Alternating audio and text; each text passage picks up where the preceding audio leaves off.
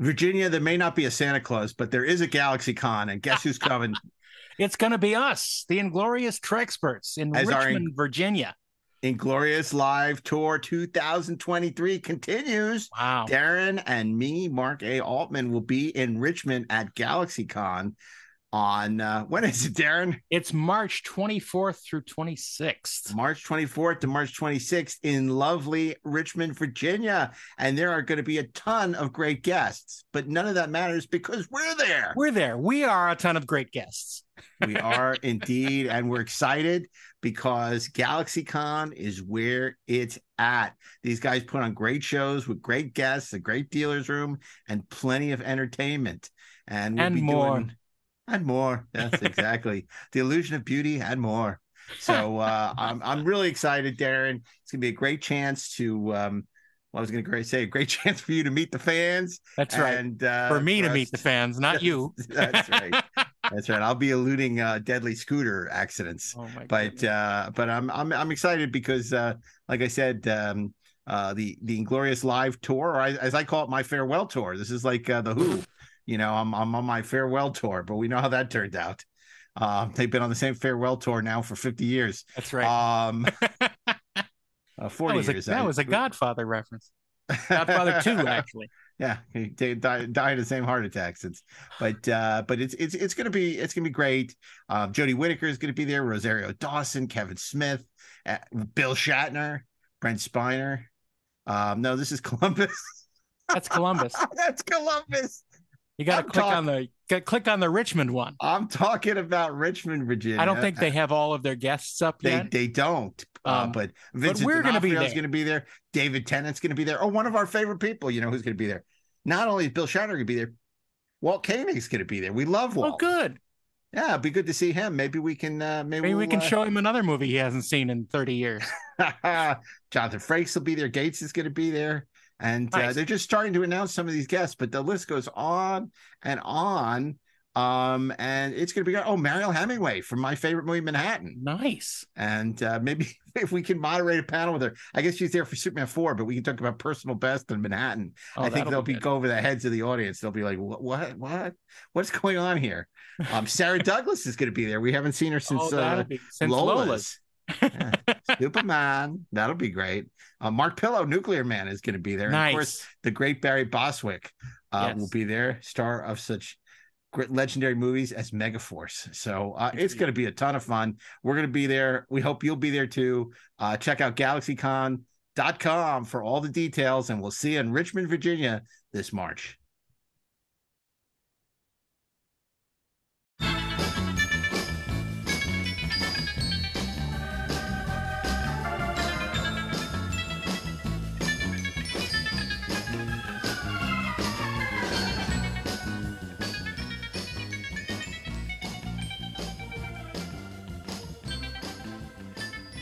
Hey, this is Mark A. Altman. And this is Darren Doctorman. And we are the Inglorious Trexperts. And Darren, from now on, you will refer to me as Lord Mark A. Altman. I am now a Lord. I don't know if you heard the news, but... I have heard the news. In fact, you are to call me Lord Darren Doctorman. What? Because I am also a Lord. We are both Lords. Lords of all we survey. We are in the role of Scottish lords now. No, you are. I'm a Lord of Sealand. Oh, Sealand. Yeah, Sealand, not Scotland. You mean like Prince Namor? It's a principality off the coast of Great Britain. And the royal family has seen fit to make me a lord, thanks to my lovely wife, who. Well, good. That means you're not a Highlander, and we don't have to battle each other. That's right. We'll both keep our heads. There doesn't have to be only one. But in the interest of, so the only non-lord on this show is Ashley. Right. So Ashley needs to refer to us as Lord Mark and Lord Maybe Darren. We can make him an honorary lord. No, I don't think so. I think you're trivializing our lordships. Never. Yeah, this is a serious thing, and it is not to be used lightly. We're like Lord Garth of Izar. Yeah, exactly, Lord Garth. So I think people probably want to put us in that same cell as Lord Garth. Well, maybe they'd be right, but at least we're not hung up like Governor Corey. Yeah, yeah. Poor Key Luke. Poor Key Luke. Yeah, man. He was not the number one son in that. I'm not a fan of that episode, I have to say. It's one of those third season episodes that seemed like a good idea at the time. It's a little crazy, but there are moments in it that are really good. I mean, of course, Yvonne Craig as Marta. Yeah, is luminous, yeah. green luminous, yeah, and she does a really great turn. Well, the Queen's level 3 stuff is all great. Yeah, look, and Steve Einett, who plays Lord Garth, is great. He is wonderful. He can chew the scenery with anybody, and he's awesome. Yeah, I just feel like Dagger of the Mind dealt with sort of mental health in the 23rd century, and it did it, I think, in a more interesting, an original way than that episode. But well, sure, but it's always fun to see the inmates running the asylum. Yes, much like it is on Inglourious. Well, Ashley's not here, so he's a free man. But he I'm sure we'll be back next week, and of course we're getting ready to record the holiday specials. But before we do that, it's interesting because, of course, a couple of weeks ago we did a wonderful episode on the photo novels with Laszlo Pappas.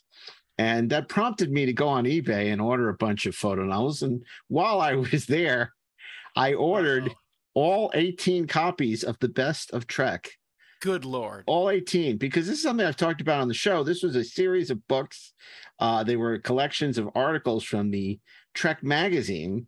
Right. And I didn't have them all as a kid. I had a bunch of them, and I always found them utterly fascinating. And here I'm holding in my hand, Marcus, the first one from Signet. This is From Chekhov to Spock, From the Federation to the Klingon Empire. Welcome to the Best of Trek, from the magazine for Star Trek fans, which is really interesting because I never actually saw the magazine. I only saw the books. Yeah, me either. And this is sorry, go ahead.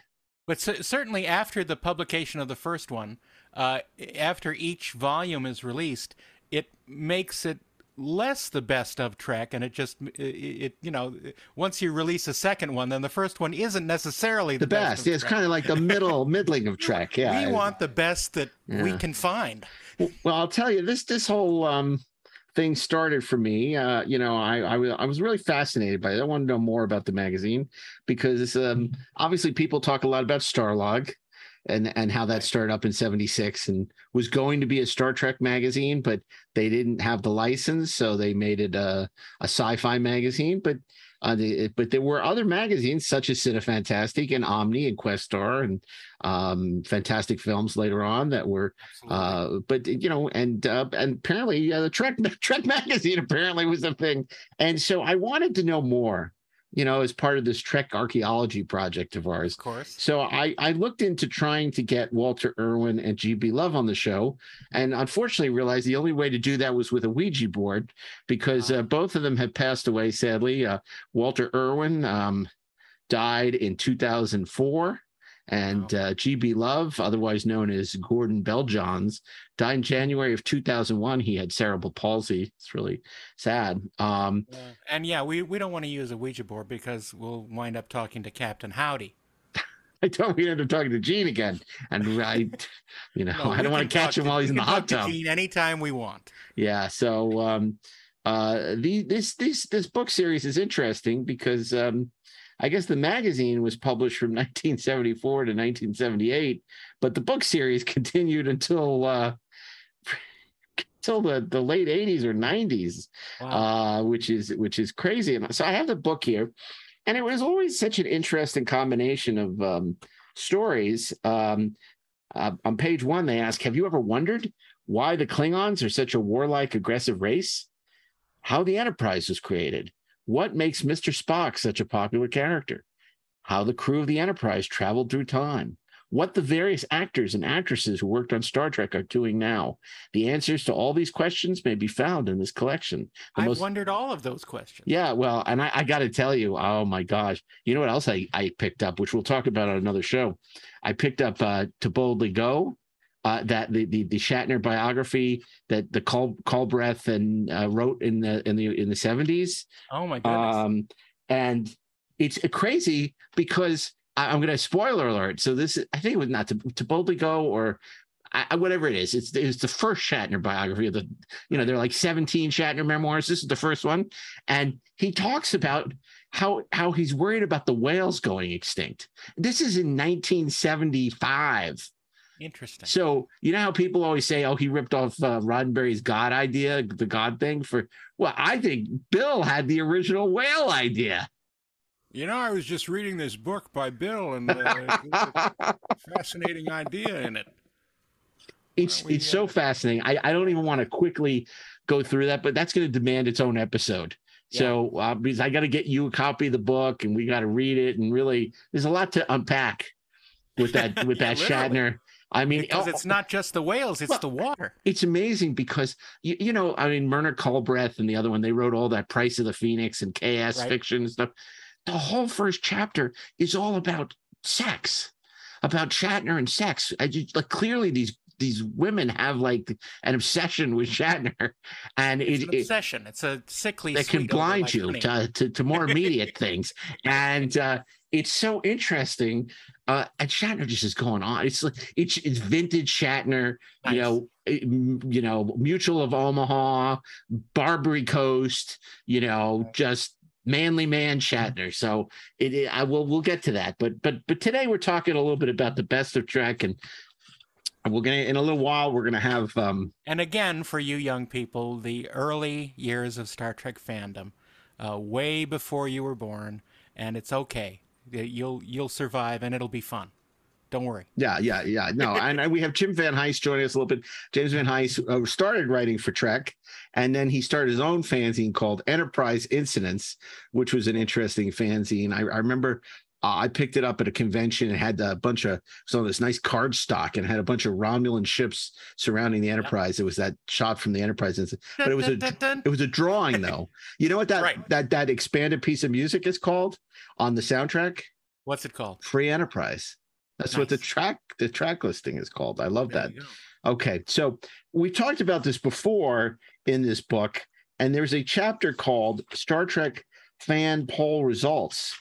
And so this is their list of the 10 greatest episodes of Star Trek based on the poll in Trek magazine. Interesting. Does it give a date when this was asked? Let's take a look. This would be, well, it does not say. It does not say. I bet you it's before the motion picture. Oh, yeah, because this book was published in early to mid 70s. I'll tell you exactly when it was published. It was published in this was 1974. Yeah, exactly. So the time of the second season of the animated show. This is a real snapshot. I'm going to reverse the order, if I might. I'm going to read from 10 to 1. We'll do it, 10 to 1, just like a David Letterman list. Yeah, okay. Number 10. Okay, this is a 1. This is one with the one with the beard. The beard. Mr. Beard. With the beard? Yeah. Mirror, mirror? Yes, mirror, mirror. Yes, mirror, mirror. Mirror, mirror. Yeah. Mirror, that's number 10. Okay. It's funny. Someone just to break off a little bit. Someone asked online if after you retire from the Treksperts in a year, yes, that you'll come back as Mirror Mark. I saw that. And unfortunately, the real Mark already has a beard. Yeah. So there would be no way to tell. Look, I'm not saying I won't come back to do special episodes. Like, I'm not saying I'm just going to cut the cord. I'm not saying that. I'm saying I will not be a regular host on the show. I will come back, occasionally, if I'm welcome, and drop by to say hello. Maybe when you're not acting like a scoundrel. Maybe. But I want to go out on a high. I feel like, up until this episode, we're doing great on that front. And, by the way, I got to tell you, so for my birthday, I got a really great book, not Tale of Two Cities. Naomi got me the book about Crazy Eddie, retail gangster. So good. So for those of you who grew up in New York, like Brian Drew, back in the day, it's all about the rise and fall of Crazy Eddie. Wow. Freaking great. I love it. You would love it. You dig it the most. Okay. So next one, no beach. Number nine, no beach to walk on. No beach to walk on. Oh, yes. That's a good one. Yeah, that's the come on. That's the Naked Time. Well, there's lots of Naked Time, but only one episode called that. Yeah, well, two technically, if you count the Naked Now. I haven't watched Naked Time in a long time. I think I need to watch that. You know what I was doing the other day? Sounds like the first chapter of that Shatner bio. I wasn't feeling great the other day. Not. I don't know. I don't know what it was, but I wasn't feeling great. So I turned on Pluto TV. They have a Star Trek channel. Oh yeah. And even though I have all the episodes obviously on Blu-ray and DVD, but there's something about you not being in control of what episode shows up next. Right, no control whatsoever. I'm out of control. I'm like the spores have got me. I'm out of control, and so I turn on Pluto TV, and I watch Darmok, which fans of this podcast know. As much as people love that episode, Darren and I are not particularly huge fans of Darmok. I like it. It's just, I liked it a lot more. I watched probably 20 years. I enjoyed it. It's better than I remembered it. Because it has a great sci-fi setup. It's a great sci-fi premise. It really is. And I enjoyed it. And I think because I hadn't seen it in such a long time, I still don't think it's like one of the greatest Star Trek episodes of all time. But I really like Paul Winfield in it. And there's some great stuff, but Riker does some really dumb things in it. Worf does some dumb things in it. Production values aren't great, although it's directed by Rick Colby, which he's one of the better directors. But I liked it. And then what was on after? What was on after it? The First Mate. The Perfect Mate. The Perfect Mate with Famke Johnson. Yes. Wow. When they say things are really 90s. That episode, I used to love that episode. Boy, that's really 90s, that episode. It's very Michael Piller. Yes, you're right. But I like it. She's great in it. Absolutely. She imprints on a male to be the perfect woman for them. Yeah. So in other words, she's a liar. It's kind of like the one with the Dolmen of Elos. What is that? Yeah. What's that called again? Elan of Troyes. Elan of Troyes, of course. So it's kind of like that. I think I kind of like that better because there's Klingons in it rather than Ferengi. But it was interesting it was interesting. I enjoyed it. Okay. So I was watching, but it's really hard because every 5 seconds they're commercials, and that's very hard to watch. Yeah. And they don't break them at the usual commercial. No, break. They don't. They just pop on. Which is funny because Darren and I were at the Saturn Awards this week, which is currently airing on Electric Now. And I guess no one told host Joel McHale that there were going to be these long commercial breaks. So he would just show up and start vamping because he's like, I guess they have commercials now. And how's everyone doing out there? And it was hysterical. That was a fun night. It was a fun night, incredibly long, however. It was. I said it's the Berlin Alexanderplatz of award shows. But it was number 8. Oh, number 8. Number 8 is wow, I bet the Imposter had some good qualities. Yes. The Enemy Within. Indeed. The Enemy Within. I don't know if that would be in my top 10. Interesting. I don't know either. It depends on the mood I'm in. Of course, it has a lot of sort of canon establishment in there, including the Spock neck pinch. Yes. And the dog with the wire antennae. Yeah. It also has that great "I want to live." That's right. And you will. We both will. I mean, what's better than one Shatner? 2 Shatners. That's right. Yeah. Or one Shatner and a slightly different stuntman. Yeah, that's true. Okay, number 7. In another universe, I could have called you friend. Definitely in my top 10. Yep. It's yeah, great. My mind is going. See, isn't that? That's another reason I'm retiring, because I'm starting to I'm forgetting. He's forgetting, And immediately it pops into my mind, The Enemy Below, but that's the movie it's based on. That's the movie it's based on, exactly. Run Silent, Run Deep. Yeah, it's a Balance of Terror. There you go. There you go. Balance of Terror. That's right. That's number 7. Number 6, it was The Matrix before The Matrix. The Matrix before The Matrix before The Matrix. Follow the White Rabbit. Oh, okay. I see. Okay, it's a stretch, but you should have gotten it. Stretch. It's shore leave, however. It is shore leave. Number 6, which is interesting because my paws and whiskers. I'll be late. It's not an episode that you often see on top, but you did in the 70s, and yet and now I don't think a lot of people talk about. But I love that episode. I loved it. I still love it. I specifically love the tiger that shows up with the chain on its neck. Yeah. And Siegfried and Roy in his mouth. Yeah. Okay. And of course, the guardian of the Paradise Planet is Jeff Bond, basically. Oh my God! Yes, totally, totally. He's totally Jeff Bond. That's right. For you people at home, that's the author of the art of the Star Trek the Motion Picture and the music of Star Trek, the affable Jeff Bond. Correct. Is he having a birthday party this year? He is. I haven't heard anything from him. Maybe I'm not invited. I don't think anyone has been invited yet, okay. Technically, so don't worry about it. It's so far, though. You don't want to come to the Valley anyway. I don't. I really don't. But it's Jeff, so I might. Yeah, well, we'll see. We'll see. I don't know. I don't know. We'll see. We'll see when I get invited. If he gives me enough notice, maybe I can Uber. Maybe I could fly there. Okay, so number 6 now? So that was number 6, shore leave. So number 5, it's The Only Love Money Can Buy. Number 5. Oh yes, number 5. What, really? Trouble with Tribbles all the way down to number 5. Yeah. Interesting. Remember, this was the early 70s. Early 70s. Wait until we get to the worst stuff. It hadn't gotten its full play on syndication yet, I guess. Yeah. So number 4.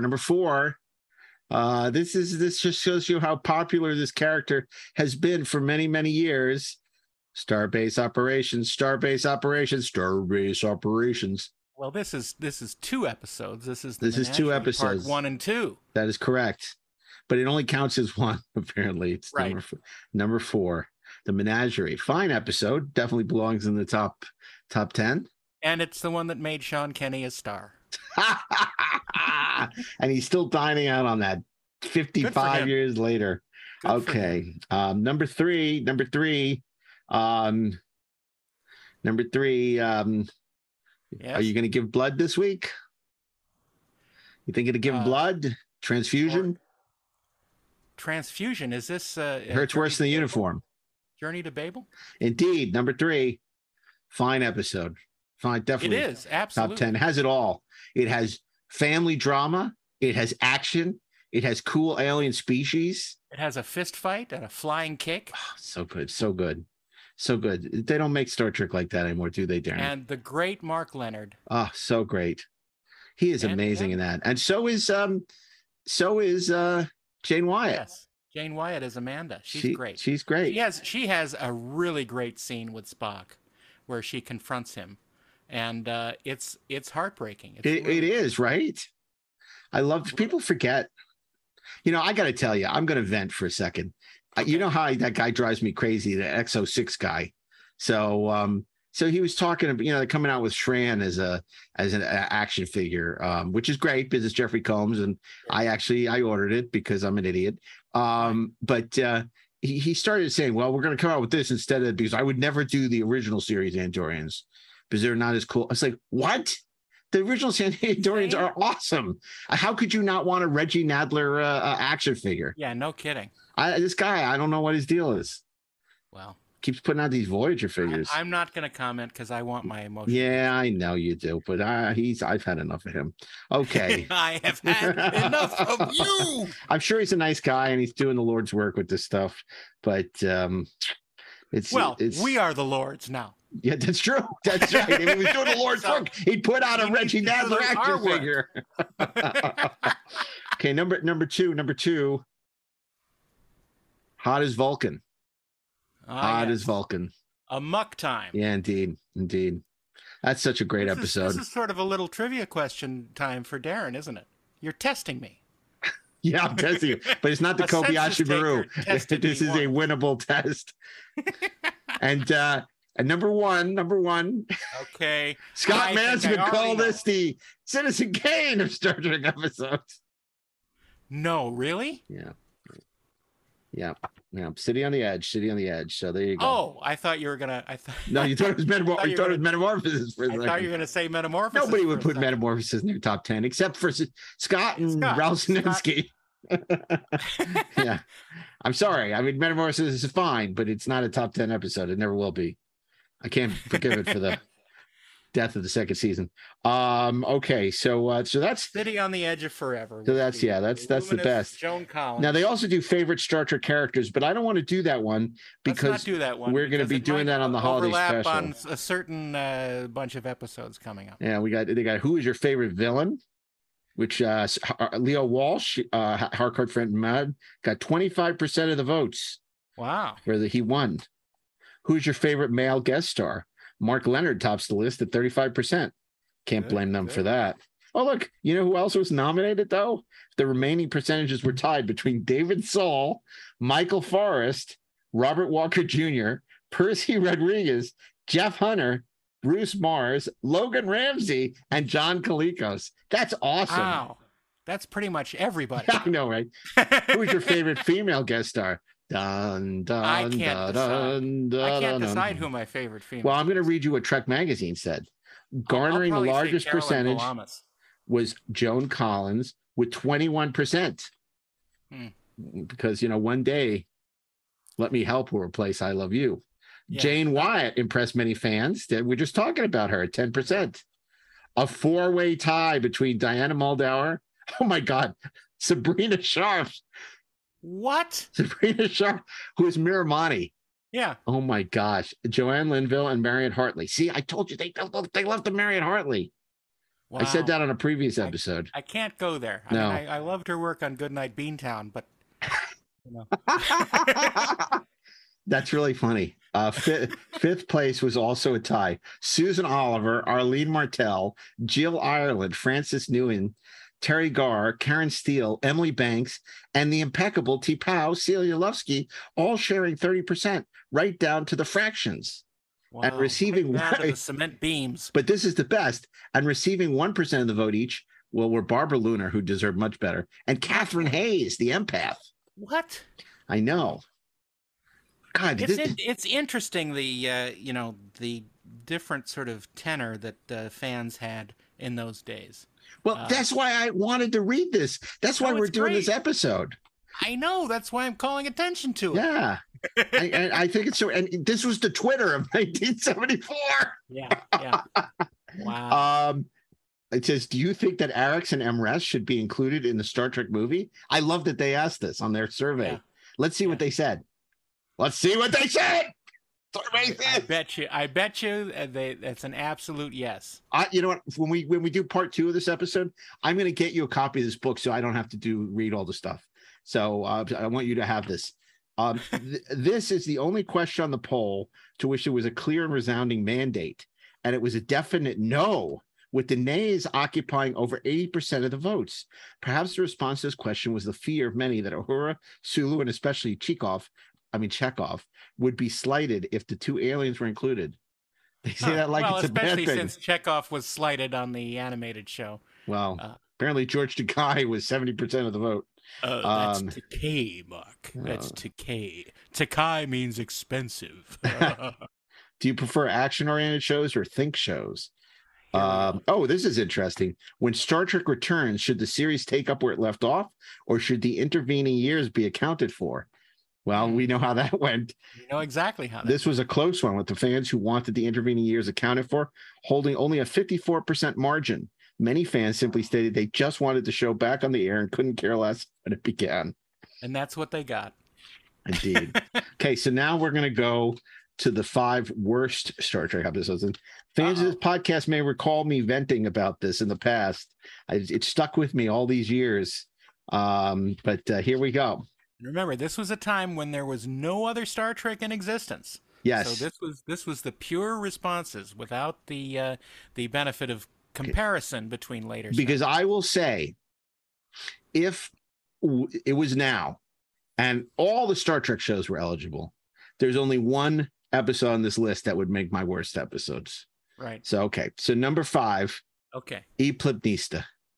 Oh, see, I don't agree with that at all. I know you don't. The Omega Glory is a wonderful episode. It's a little wonky, but it lines up with... Well, fans of Trek Magazine thought it was a lot wonky. Of planetary development, exactly. So, bite me. Well, not literally, of course. Okay. When you come to see us at the convention in Columbus. Number 4. Okay, I won't see you till way after 5 o'clock. Oh, really? Yeah, I've vented about this before. The Spectre of the Gub. They say they love Chekhov, and yet his best episode, and they're tearing it down. They don't love Chekhov. They just like to be mean. Yeah, that's right. You didn't even notice I called it Spectre of the Gub. I heard you, but this is not a Woody Allen podcast. That's 4:30 movie. Yes, it is, Mark. Okay, if it was, maybe I wouldn't quit after 5 seasons. Number three. Okay, here we go. Number 3, Brain. What is Brain? That's I'm giving it to you there. I'm not even making Spock's brain, of course. Yeah, Spock's brain. Number 3. Now, number two, we're gonna jump for joy because we just got a clean bill of health from Dr. McCoy. Yes. Yes, it's it's not the apple because that's with Vol. That's right. No, it's not. But it does involve an apple in a sense. It's a way to Eden. That's right. The way to Eden. That's right. Which I could see being on a worse list, although I know people have said that it is an interesting look at how technology is changing yeah, us. Not really. Yeah. Not really. Okay. It does show you how to play a bicycle tire, though. Okay. It's a little joke. Extremely little, Ensign. And number 1, and this is the episode. Trouble with Tribbles. Number 1, I can see why this is on this list and why it might still be on a list even now. Okay. Friendly Angel, come to me. And the children shall lead. And the children shall lead. That's very unfair. You think? Yeah. Look, there's a couple horrible scenes, but it is an interesting science fiction setup, and it does have Greg Morris's son in it. It has Phil Morris in it. It has the great Melvin Belli. Sure, the great Melvin Belli in a muumuu. Mm-hmm. So what's not to love? Look, and Craig Huxley pre-Blaster Beam. That's correct. Oh no, he's not in that, is he? Yeah, of course he is. Yeah. He's the tall kid. Yeah. Although I think at that point he was still Craig Hundley. Oh yes, yeah. He was like Ralph Hinckley before the assassination attempt on Reagan. Yeah. Okay. Oh my God! But and it does set up Sulu's unbelievably fearfulness of blades. Yeah. Oh yeah. Yeah. But yet he's no captain will be destroyed. It's funny because he's he fancies himself. He's a fencer. He's a fencer, and yet he's afraid of blades. Doesn't make sense. He's afraid of blades. He's afraid. He was afraid. He was scared to death. So what they say is you can see the list with one exception is drawn exclusively from the 3rd season. The absence of the creative leadership of Gene Roddenberry is thus more graphically pointed out in that a majority of the worst shows in our poll also came from the 3rd season episodes. Well, what does it mean? We see it like this. Favorite episodes are all those which have a strong dramatic conflict, humor, and involve the most major characters in a very tense situation. This is what every television show strives for, as these elements are vital to a successful script. And says a warning of sorts to Gene Roddenberry: you'd better not make the Star Trek movie without William Shatner as Kirk and Leonard Nimoy as Spock. If you do, then you will lose about half your audience. Seriously, our poll showed that these two men and the characters they played are indispensable to what made Star Trek great. And it is a good thing for Star Trek fandom, we feel, that the votes were divided so sharply between the two. We are looking for heroes today, and where else can you find two of them together but it's Star Trek? So and slash fiction. Yeah, exactly. So look, I think it's a little unfair to say that the failure of certain third season episodes was due to Roddenberry not being there. Because, of course, as we know now, Roddenberry wasn't there during a lot of the second season as well. Of course. I mean, look, this is before people really understood the vital contribution of Gene Coon. It's only with time that we've come to understand how important he is. He was to making Star Trek what Star Trek was, which is taking nothing away from Gene Roddenberry, but obviously that Gene Coon and Dorothy Fontana and Bob Justman, these are all people who were, a television show does not rise and fall on the shoulders of one person, Right. So it's interesting. So we learned about these two editors, Walter Irwin. It was a graduate of the University of Houston. Besides working on Trek, Walter is currently putting the finishing touches on his soon-to-be-published first novel, doing a series on famous detectives and adventure heroes, and laying plans for a Star Trek parody. Remember, this is 1974. He is 27, single, and lives in Houston, Texas, and likely to stay that way, given he's publishing a magazine about Star Trek. Okay. See? G.B. Love started the first comic book and fanzine, the Rockets Blast Comic Collector, in 1960, and is credited in being a major force in the development of comics fandom. Until 1974, GB was responsible for the publication of literally hundreds of comics, nostalgia, and Star Trek fanzines. Having tired of the daily grind of putting out a magazine, GB retired in 1974. But when Trek was on the drawing boards, he couldn't resist the excitement and challenge of his first professional Star Trek magazine, and he once more returned to publishing. GB currently adds his years of experience to Trek as the managing editor. He is 38, single, and lives in Houston, Texas. Wow. So, that's again a great look at the spirit that was existing in fandom at the time. Oh, this is interesting. There's an article on the Star Trek comic books by Leslie Thompson. I think Leslie went on to become the editor of the biggest comic book trade magazine, if I'm not mistaken. Many years later. There's an article on look at this. They rate the animated Star Trek. They have an episode guide from the Trek staff, and they rate them all. That's probably where I got the idea. Probably they got the probably when I was a kid. This must have imprinted on me, much like the first the mate, like Famke Janssen. Much like Famke Janssen imprinted on you much later. Yes, exactly. Would you like to know any episodes or what they rate them? Maybe we can come back and talk about maybe we will. Our interview with James Van Hyst. Oh, yes. I forgot. We still have to talk to Jim. He's been waiting for 40 minutes. Okay, so he's been hanging on the phone. Let's again, Jim Van Hyst was a vital contributor of the early days of Trek magazine, later went on to start Enterprise Incidents. Let's find out more and beam him on in.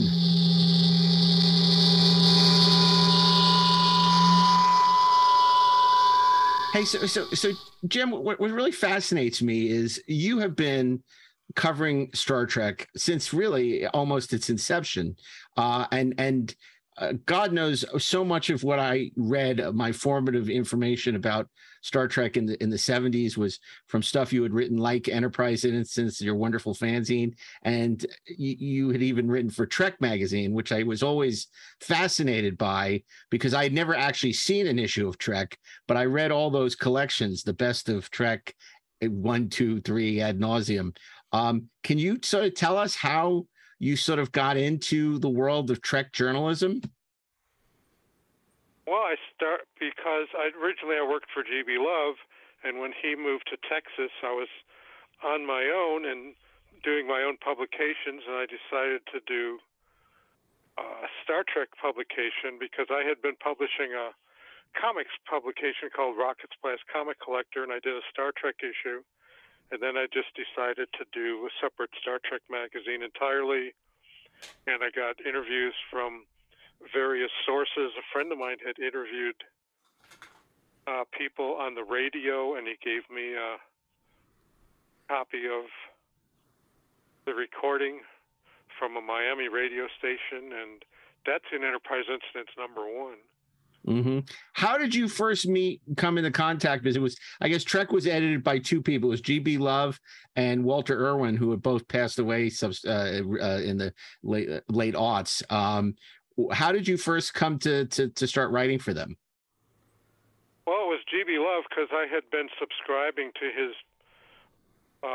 comics fanzine, Rocket's Last Comic Collector, in the 1960s, which at that time was the key comic collector magazine. It had ads, and it was where fans got together, and he had some letters published in some comic books, and that's back when they used to include your address with when you had your letter published. And right. He said, "Oh, I'm doing this, publication. I'd like to hear from other fans." And then Marvel Comics started offering small classified ads, which he bought, and so people could order sample copies of his publications.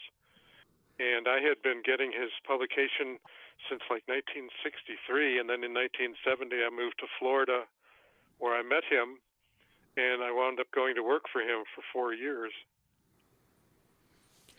How did you first discover Star Trek? When did he show up on your radar, and what was sort of the impetus for you to, become passionate about the original Star Trek? I saw it when it originally aired. In fact, where I lived in upper western New York State near Buffalo, we could get Canadian TV stations, and there was a Canadian station that showed Star Trek 2 days before the American TV stations showed it. Oh, and then would you watch it again when it aired on the American TV station? So, what was odd is by the second season, the Canadian station was editing it to make room for more commercials, whereas the American station showed it intact. Right. And so when did you start thinking, hey, I want to know more about this show. I want to talk to some of the cast. I want to write about the show. I mean, what was it that had sort of inspired your passion for it? Well, I just liked the show a lot, and I started going to conventions. I went to my first Star Trek convention in 1975, where a number of the actors were there. Mm-hmm. And so I was able to attend panels and hear them, and of course they sold collectibles and scripts and all things like that, which I had never seen before. Which was the convention in 75? Was this the Statler Hilton or was it the Commodore? I get them all confused now. I think it was the Commodore, because I know Robert Lansing was there, Gary Seven. Yeah. And David Gerald was there, and some of the other actors. And it was a decent-sized convention. There were a lot of dealers there. And, of course, in 1975, everything was cheap. Yeah, yeah. And everything was unlicensed. I mean, it was all the passion of the fans who were they did start getting... in the late 70s, Paramount started issuing temporary license for, you want to sell Star Trek stuff at this convention, it's $25, and you have to give us a percentage of what you sell. Right. And that went on for a while until the creation conventions basically bought all rights to that stuff for conventions. Mm-hmm. Mm-hmm. Do you remember, did you interview Robert Lansing at that show, or did you just see him speak? No, I just saw him there, and I took his picture and, that kind of thing. Yeah, because of course, Lansing is somebody who I don't think was interviewed that much about his role, and of course, it's one of those great what ifs of Star Trek history. What if Assignment Earth had become a series, and what that would have been like. Oh yeah. When did you start Enterprise Incidents? And because that was obviously. It was a really wonderful fanzine that you did. I mean, I was more than a fanzine. It was kind of a semi-pro. I mean, you had these gorgeous covers. I think it was in 75 when I started it. Because it was, by the time of issue 8 is when Star Trek The Motion Picture came out. That was 79. Mm-hmm. So I was doing it for 7 issues before 1979. Do you have a favorite interview or a favorite story that you published? Boy, Not to put you on the spot. Well, a lot of the interviews and things I published in Enterprise Incidents were from other people who did things. Right. It wasn't until the early 80s when I started writing for Starlog, as well as doing the newsstand version of Enterprise Incidents, that I was able to, get together and, meet other actors. I mean, Right. I had seen, like, Gene Roddenberry did talks, and I saw him at one, and I spoke briefly to Leonard Nimoy at a talk he gave, because he was traveling around doing talks before they started any serious talks about reviving the series as a film. So I've got like negatives from like 1975, 1974 when I saw these people in person giving their talks. And of course, that's when Gene Roddenberry was showing the uncut version of The Cage. Right. Yeah. On 16 millimeter. Absolutely. I was at one of those talks at Keene College in New Jersey, and it was extremely exciting. Yeah, Leonard Nimoy was basically going around doing the rebuttals to all the Roddenberry speeches at the time. But I know Leonard Nimoy didn't like that Roddenberry was showing the bloopers because he felt that was outside of the purview of contracts the actors had. That it was almost a betrayal of the trust that the actors had on the set to be free with their performances. Yeah. Was your decision to start Enterprise Incidents partially a response to how, I know Trek magazine, when they started publishing the books, they didn't pay their writers to reuse the material because they made the case that they owned everything from all the freelance submissions that they had in the magazine. So is that part of the reason why you went and started doing it on your own and left, sort of writing for Trek? Yeah, because I had done some stuff for GB Love, and my argument was, I wrote this stuff on my own and then brought it into the office, and it was typed up and put in the magazine Rockets Blast, and then he just appropriated it for his books. Right.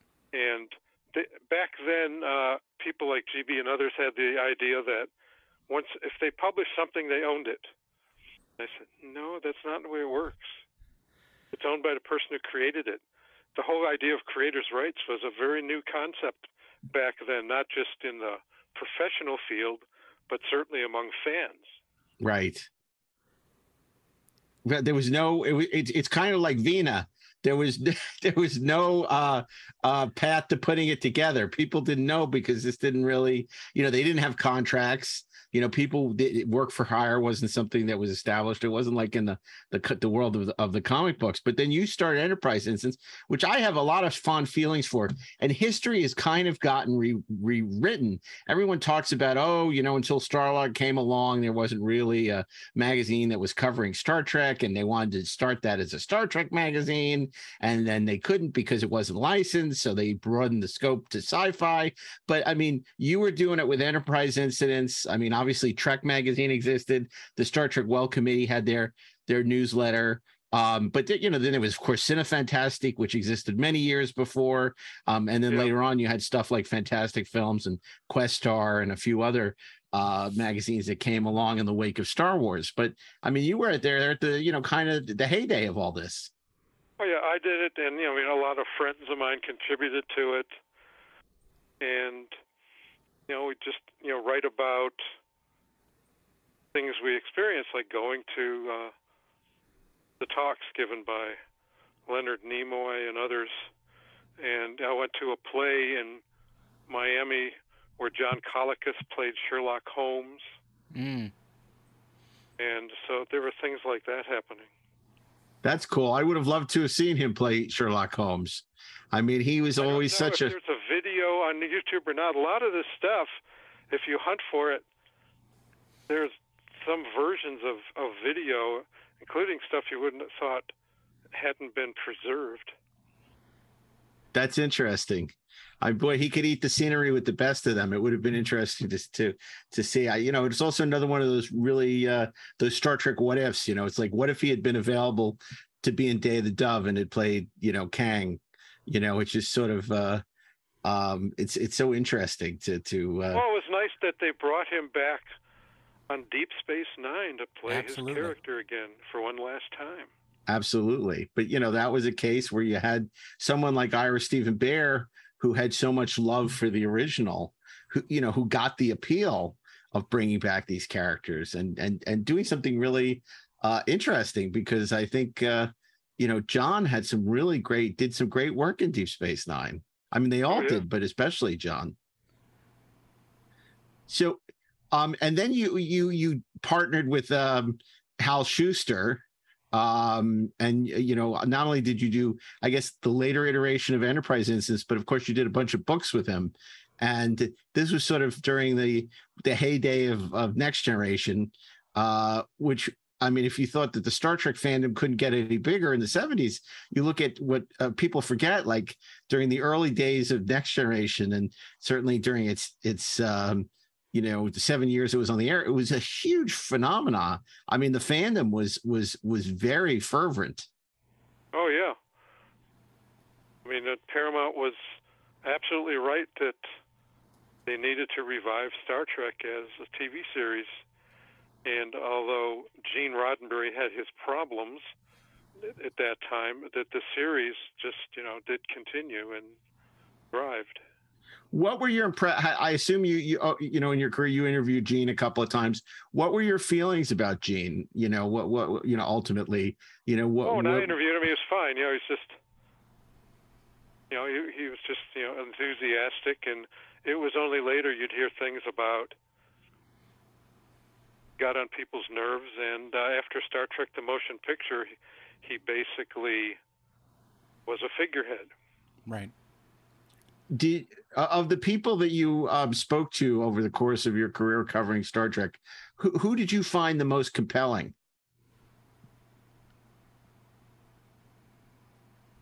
Well, of course, meeting Leonard Nimoy was a big deal, because right from the start, even the network didn't even realize how big Nimoy was on the show. They figured that out after a few months, but Nimoy brought a lot to that role, a lot more than was, on the page. And so, meeting him was interesting, and seeing, he went from Star Trek to Mission Impossible, so he did interesting things that were.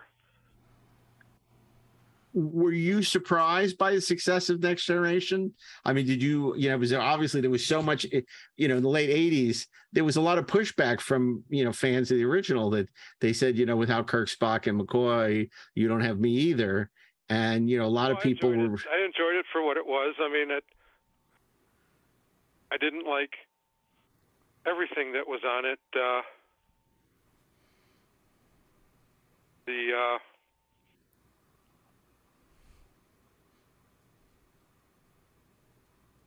In the very first episode, of course, there was a character who put them on trial, and I just never found that character very interesting. He reminded me too much of, Trelane from the old Star Trek.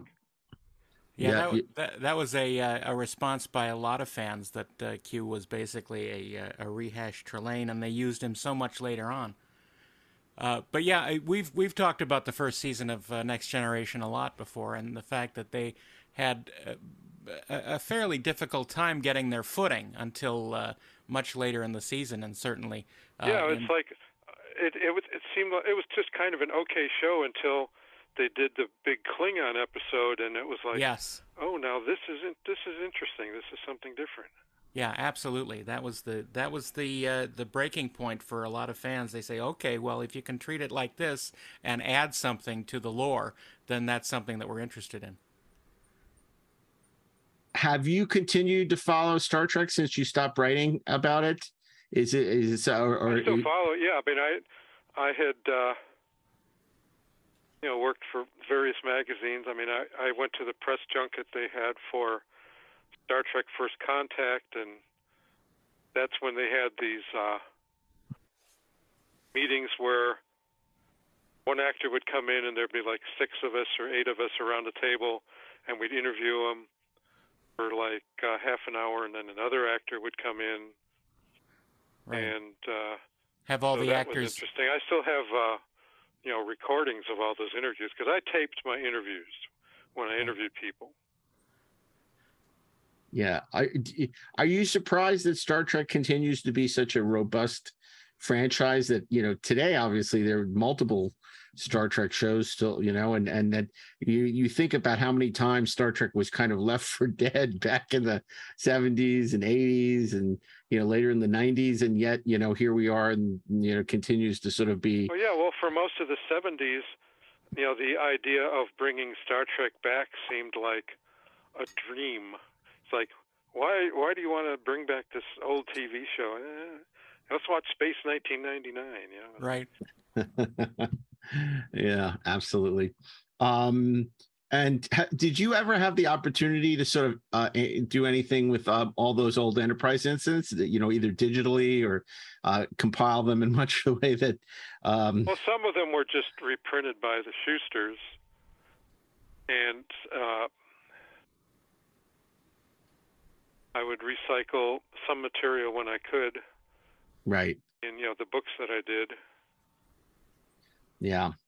Well, I was a big fan. I enjoyed reading those magazines and back in the day. And I think you had some great, Star Trek coverage and great people writing about it. So, it's an important part of the Star Trek history. Yeah, me too. We've talked about this a lot, but especially the early period in Star Trek fandom was a barren wasteland, except for a few wonderful publications like yours that actually provided us a conduit into this thing that we thought had died. But it actually was a lot of the impetus to get it going again, actually.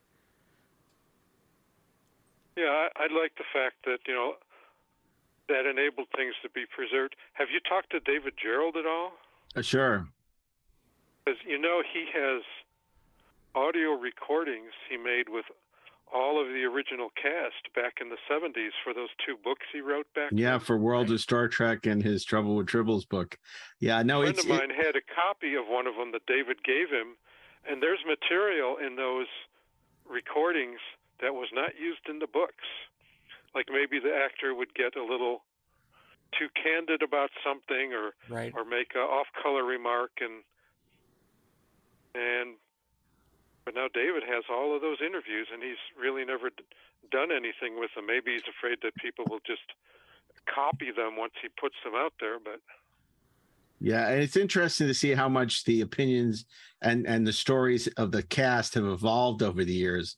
You could read an interview with somebody, with Bill or Leonard or Nichelle in the 70s, and they could be talking about the same thing 30 years later, and the story is completely different. Yeah. So, well, listen, Jim, we want to thank you for taking the time to, talk about your history with Star Trek.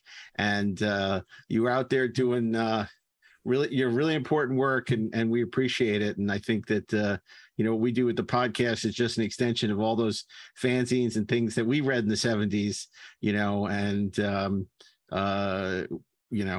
it was great to talk to you. So thank you. Thank you for being our font of information. Okay, I thank you for thinking of me, and I'm interested in talking to you whenever you're interested in getting back to this. Great, fantastic. Take care, Jim. Thank you for the time. Okay, well, thank you. Now, I have to say, I think I made a mistake. I think that these articles were originally published in 1974 in Trek magazine, but that the best of Trek was not published until 1978. Yes, that is correct. April 1978. So I stand corrected for all of you OCD people who are going to correct me on Twitter. Just to make that was clear. Fun talking with Jim Van Hise. It's fun hearing a voice from that nebulous time in Star Trek fandom when we were sort of waiting for something and we didn't know what it was. Well, he's very modest. I mean, look, I don't know if it was an Enterprise Instance or Trek magazine. The whole Klingon Romulan alliance came out of one of those fanzines. Really? Yeah, that whole thing It didn't come from the line that says. Yeah, there is. The Romulans are now using. Yeah, Klingon but then they technology. expanded on the whole thing. Okay, and that's fine. But and created this whole backstory for the Klingon Romulan alliance. Now, so that was book one, but many such journeys are possible. In book 4, they talk about friendship. A woman looks at Jim's little black book by Beth Carlson. You heard me, Lieutenant. Book 4. Star Trek: The Motion Picture a year later. We'll have to look at that. That could be interesting to see what they're saying about Star Trek: The Motion Picture a year after it came out. I wonder what they would say. One day, perhaps there will be a director's edition which corrects the problems with the. I don't think anyone expected that to happen. Let's see. I'm not going to read the whole thing, but okay. Because as we mentioned, our sampling of Trek Roundtable, Star Trek: The Motion Picture is still the talk of the town, as far as most Star Trek fans are concerned. But once the first happy flush of satisfaction and victory were over, most fans begin to take the time to mull over the movie a little more. We editors did too, and we were just about convinced we should do an article speaking to the events of the past year and the effect it has had on Star Trek fans. But as usual, the readers were way ahead of us, and only a few days later, this article by Deanna Rafferty arrived in the mail. And should we see if she liked it? I can nearly guess what her response was going to be. Here now, in retrospect, we realize that all of these people were watching a rough cut of the film. And so any negative comments that may happen is understandable, but premature. Whatever happened to Finnegan? Asked Linda Lee. That's what's wrong with the motion picture. Emotion versus Logic, no contest by E.R. Gao. These are other articles. These are not Empires, Gods, and Other Interested Parties, an examination of advanced aliens in Star Trek. I mean, what's amazing about this, and this is what we say about, we're like, how to have for 5 years have we managed to do a podcast talking about Star Trek and still find things to talk about. This book was 18 books. And that they were literally only really writing about the original series, and they managed to find stuff to constantly repeat and talk about again and again. Exactly. But it just gave me an idea that the god creature in Star Trek V could have been Finnegan. The god creature in Star Trek V was Finnegan. That's right. I mean, this is amazing. 18 books. I mean, in the Best of Trek 2, this was in March 1980. They did a Klingon update. The Romulan Klingon Alliance, the whole article just on that. Women in the Federation. Oh, and I love that, like they also straighten people out on things that they misunderstand, like the whole thing with Janet Lester. They said it's not, it's like what we've always said. It's not that women couldn't be starship captains. It's that she couldn't. And she blamed it on the patriarchy. Right. That insane people cannot be starship captains, which is, I would have been a great starship captain. Yes, I would have. This was part of Star Trek Mysteries Solved. Right. And, it says, like most psychotics, Janice would have been unable to recognize her own illness. So she would have to rationalize her dismissal by pinning the cause on something else. The most obvious choice was her sex. When Kirk, refusing to abandon his own goals and dreams, did not also quit the academy, Janice began to see him as being involved in a conspiracy against her and all women. Of course, this led directly to the breakup of an already stormy relationship. This is mutiny. You'll obey my orders. But this is an interesting Star Trek mystery solved. And this is the kind of thing people do on Twitter every day now, which is try to make... It's the kind of thing we do here on the Inglorious Treksperts. Yeah, so I mean... In Where No Man Has Gone Before, the plot revolves around Commander Gary Mitchell, sees psychic powers. We're told in the script that Mitchell is chief navigator, that his rank is lieutenant commander, that Kirk asked for him on his commands. But he's also one of the few people to call Kirk Jim. Right? Yeah, that's right. So they want to know, they have questions. It's sort of like that thing we did the other day on the show where we talked about what would have happened if V'ger hadn't shown up. Would Decker stayed on board, and was Ilia going to be the navigator, and all this crazy nonsense? And of course, the answer is yes, of course. Yeah, and all of these things would have happened. Look at this, issue number 3, the psychology of Captain Kirk's popularity. changes in Star Trek: The Motion Picture by G.B. Love. I wonder if that's about the ABC cut. Could very well be. Yeah. In issue number. Perhaps this is a thing that we should return to again. I think we should. I think we should come back to this at some point because there's 18 volumes of this book. My goodness, and so much to deal with. But I'm glad we got to touch on this because as different a time as it was, back then in the late 70s, in Star Trek fandom, similarities exist. Similarities exist as well, indeed.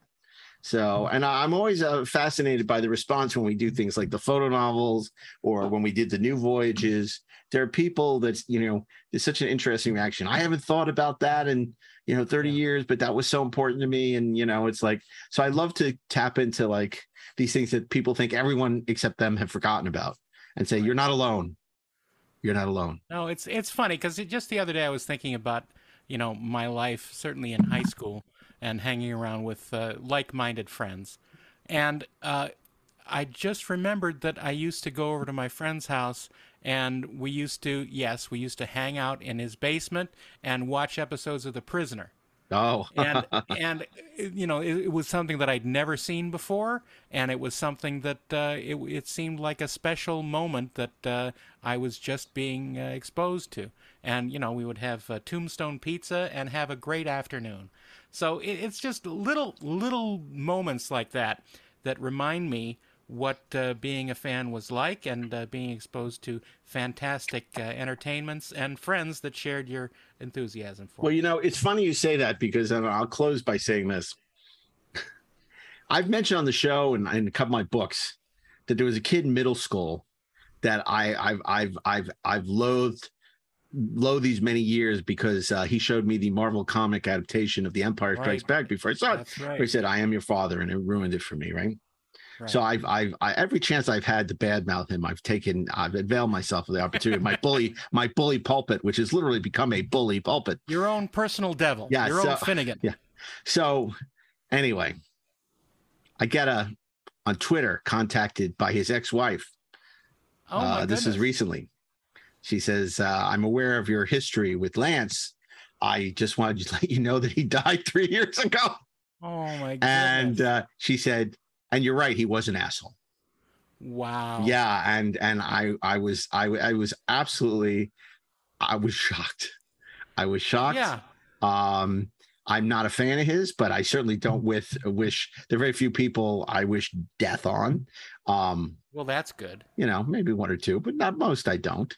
And so I was shocked, but it was amazing that I guess she had come across somehow the show or one of my books or something. The podcast is farther reaching than we realize, I think. Yeah. And she said, she said, "I thought you would want to know."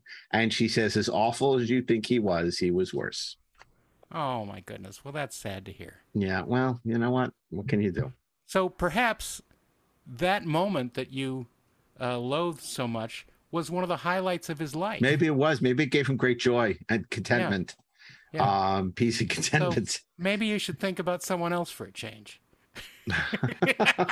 Well, I hold grudges for a long time, but I think I'm going to let this one go because there's no point at this point, because I'm watching Andor and he's not. So, yeah, anyway, it's too bad. It's, I don't, like I said, I don't wish it on anybody. I don't take great joy in saying that Lance Shulman is dead, but he is. And I just thought I'd mention that on the show. Because who knows? Maybe there are other people that knew him, and now he belongs to the ages. He does. He does. Now he's spoiling The Empire Strikes Back for many people beyond the grave. Yeah. So anyway, well, this was interesting. This is a fun show, and got a chance to talk to Jim Van Hise, who is another piece of the puzzle that is Star Trek. So. I want to thank you as always. And of course, I want to thank our listeners for continuing to support the show. Now you can do that through Treksperts Plus, trekspertsplus.com, where you can subscribe and not only get every free episode of Inglorious Treksperts, but our subscriber only Deck 78. And Deck 78 is a show devoted to Trek and more often Trek adjacent topics with special guests and sometimes just with us. Maybe Ashley even is going to show up again. Yeah. And It's a lot of fun. We're really enjoying doing it, and we appreciate the support from our dedicated Trexpert friends. And just so you know, for subscribers, we're going to have a new T-shirt that has Deck 78 access granted. Oh, nice. Oh, so I can't wait. I'm going to get one of those. You'll be able to get that and be among the few, the proud, the subscribers to. You're going to be part of the deck set. Plus. The deck set, yes. The deck set, yeah. It used to be a cool thing to be part of the jet set back in the day.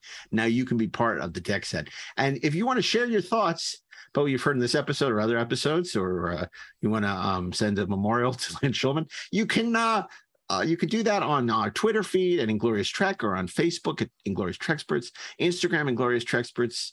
We're happy for you to join the conversation and continue to talk about everything, maybe memories of reading Best of Trek back in the day, and articles that may have struck your fancy.